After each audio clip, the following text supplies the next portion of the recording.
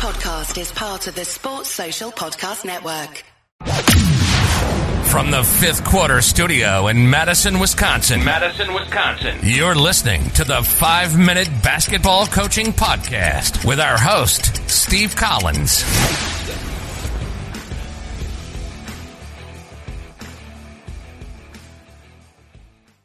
Hey, everybody. Welcome to the 5-Minute Basketball Coaching Podcast. I'll get it out. Episode 103. Before we jump in today, I'd like to give a big shout out to teachhoops.com for coaches who want to get better. It's what allows us to keep these podcasts free. It allows us to keep the lights on. So go over and check it out. Help us out. Come over, join for a couple months. We have a quarterly membership that I think is really helpful for a lot of coaches.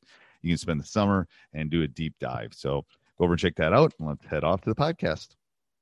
All right, Coach, do you have a favorite drill or practice thing that you do that maybe a younger coach, you're being Yoda, that you could explain to them that they might be able to use a practice that might be like what I refer to as a golden nugget? Yes. A friend of mine who's a coaching mentor of mine from Seattle, before he got into coaching, and he was a legend out in Seattle. But before he got into coaching, he was sort of working as a sports reporter and doing that type of stuff. And he was lucky enough to interview the great Hubie Brown.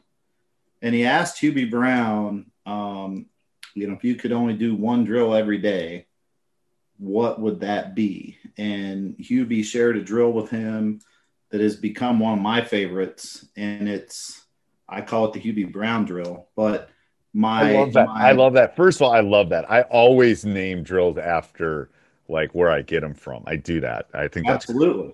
Yeah. And I did a post on it, which I shared with you, but it was on the Basketball Hoop Scoop website that I did.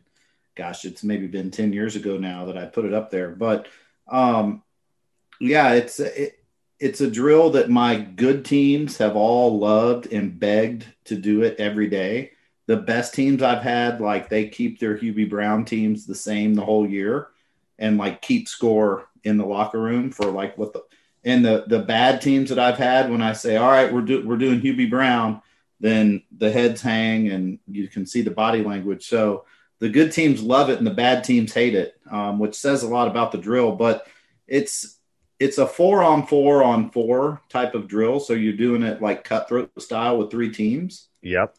But it's 4-on-2. If you can envision the basketball court, it's 4-on-2, 4 offense, 2 defense. And then the volleyball line is very important in this drill. When the basketball goes across the volleyball line, then which volleyball line? So on the basket that you're going to. Okay. The last end line. Exactly. Okay. Yeah. So you come across half court, then you cross the volleyball line. Yep. So there's some former volleyball coach that, yeah. So he's not talking the half court line. He's not talking the 10-foot line, which is 10 feet from the net. He's talking about that last line, I'm guessing. Right? Yeah. Kind of halfway between the top of the key and half court is essentially, if you don't have a volleyball line there, you could, put a piece of tape or something to indicate where that would be. Painter's tape. Painter's tape is great. I talked to another coach about that this morning. Painter's tape's great if you need to put things on a court. So. Yep. So once the ball crosses there, then there's 2 defenders that are sideline right at that level. Yep. They can run in. So it's 4-on-2 for a brief second or 2. With 2 guys kind of running in. And I don't make them. There's some drills that I do transition-wise where you make the guys come running on, like touch the circle before they join. They can just run straight in, but they're still behind the play. And when do you let them leave? As soon as the ball goes across that volleyball line, or if wherever you put that painter's tape or whatever. So you come across half court, they can't leave yet. Okay. And then when it crosses that volleyball line as they're approaching the top of the key, those 2 guys can run on. Do they cheat? They will occasionally. Yeah. What they'll do more than leaving early is they'll start to cheat down. Level-wise, they'll start to cheat down towards free throw line extended so they can get right in the action. You got to keep them, up. Yeah. No, the only reason I ask is because I've coached long enough. I know they cheat. They'll cheat the drill, but for people trying to run this drill, I'll put the link too that you gave me in the It's got some good visuals. Yeah, I'll put the link in the show notes. But what I'm saying is, it's always good when you're doing a drill to know how they're going to cheat, because how they're going to shortcut. Yeah. Right. They're all going to do it. Keeping a cone up there is something where their line needs to be, because they'll start to cheat down so they can get right into the action, and you want them to be up where they're kind of behind the play. So that it forces a lot of communication and scramble type action. So then you play it out, whether the offensive team scores or the defensive team gets the rebound. It's not a typical drill where the action would stop then if it goes in or they get the defensive rebound and just let the other team go the other way. Like if my team is on offense and we score, the other team has to throw it in, and we're going to pick up and press them right away. So we're still playing before the ball goes back the other end, because there's another team, there's 3 teams. So there's another team on the other end still waiting. And so, it'll make more sense if you look at the visual as I talk through it or whatever. But that team throws it in. We're going to press them right away. We're going to we work on like trapping. So 4-on-4 then. Yeah, 4-on-4. Okay. Yep. Yeah, so it's the 4. So once those 2 run on, it's 4-on-4. Right. Okay. And we're going to press them as they go the other way until the volleyball line, that like before half court now. Yep. Once it gets to there, you got to let them go. And then where do those 4 players, they just fill in the back then? Yeah, then they'll just be at this end. And so the other team, so the B team then is going the other way. Right. There's 2 guys waiting on them with 2 defenders on the side. So ball goes across half court. Once it goes across the volleyball line, then go in that direction, those 2 guys can run on. And so if my team's on offense, we shoot and we miss and the other team gets the rebound, we're trapping that guy right away. Okay.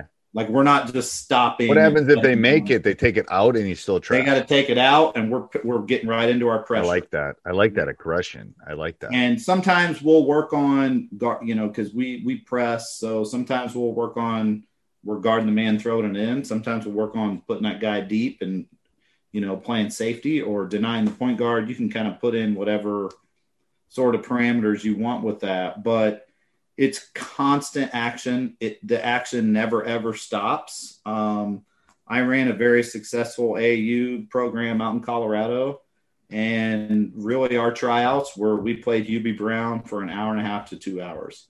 And at the end of 2 hours of playing Hubie Brown, you find out who is a hooper and who's not. Right. Or who can survive and who can't. Because it's constant pace, it's constant pressure. You're not. And you have 3 teams then. Yeah, 3 and you can have subs. We've done it with like 18 guys, so you can have 6 on each team.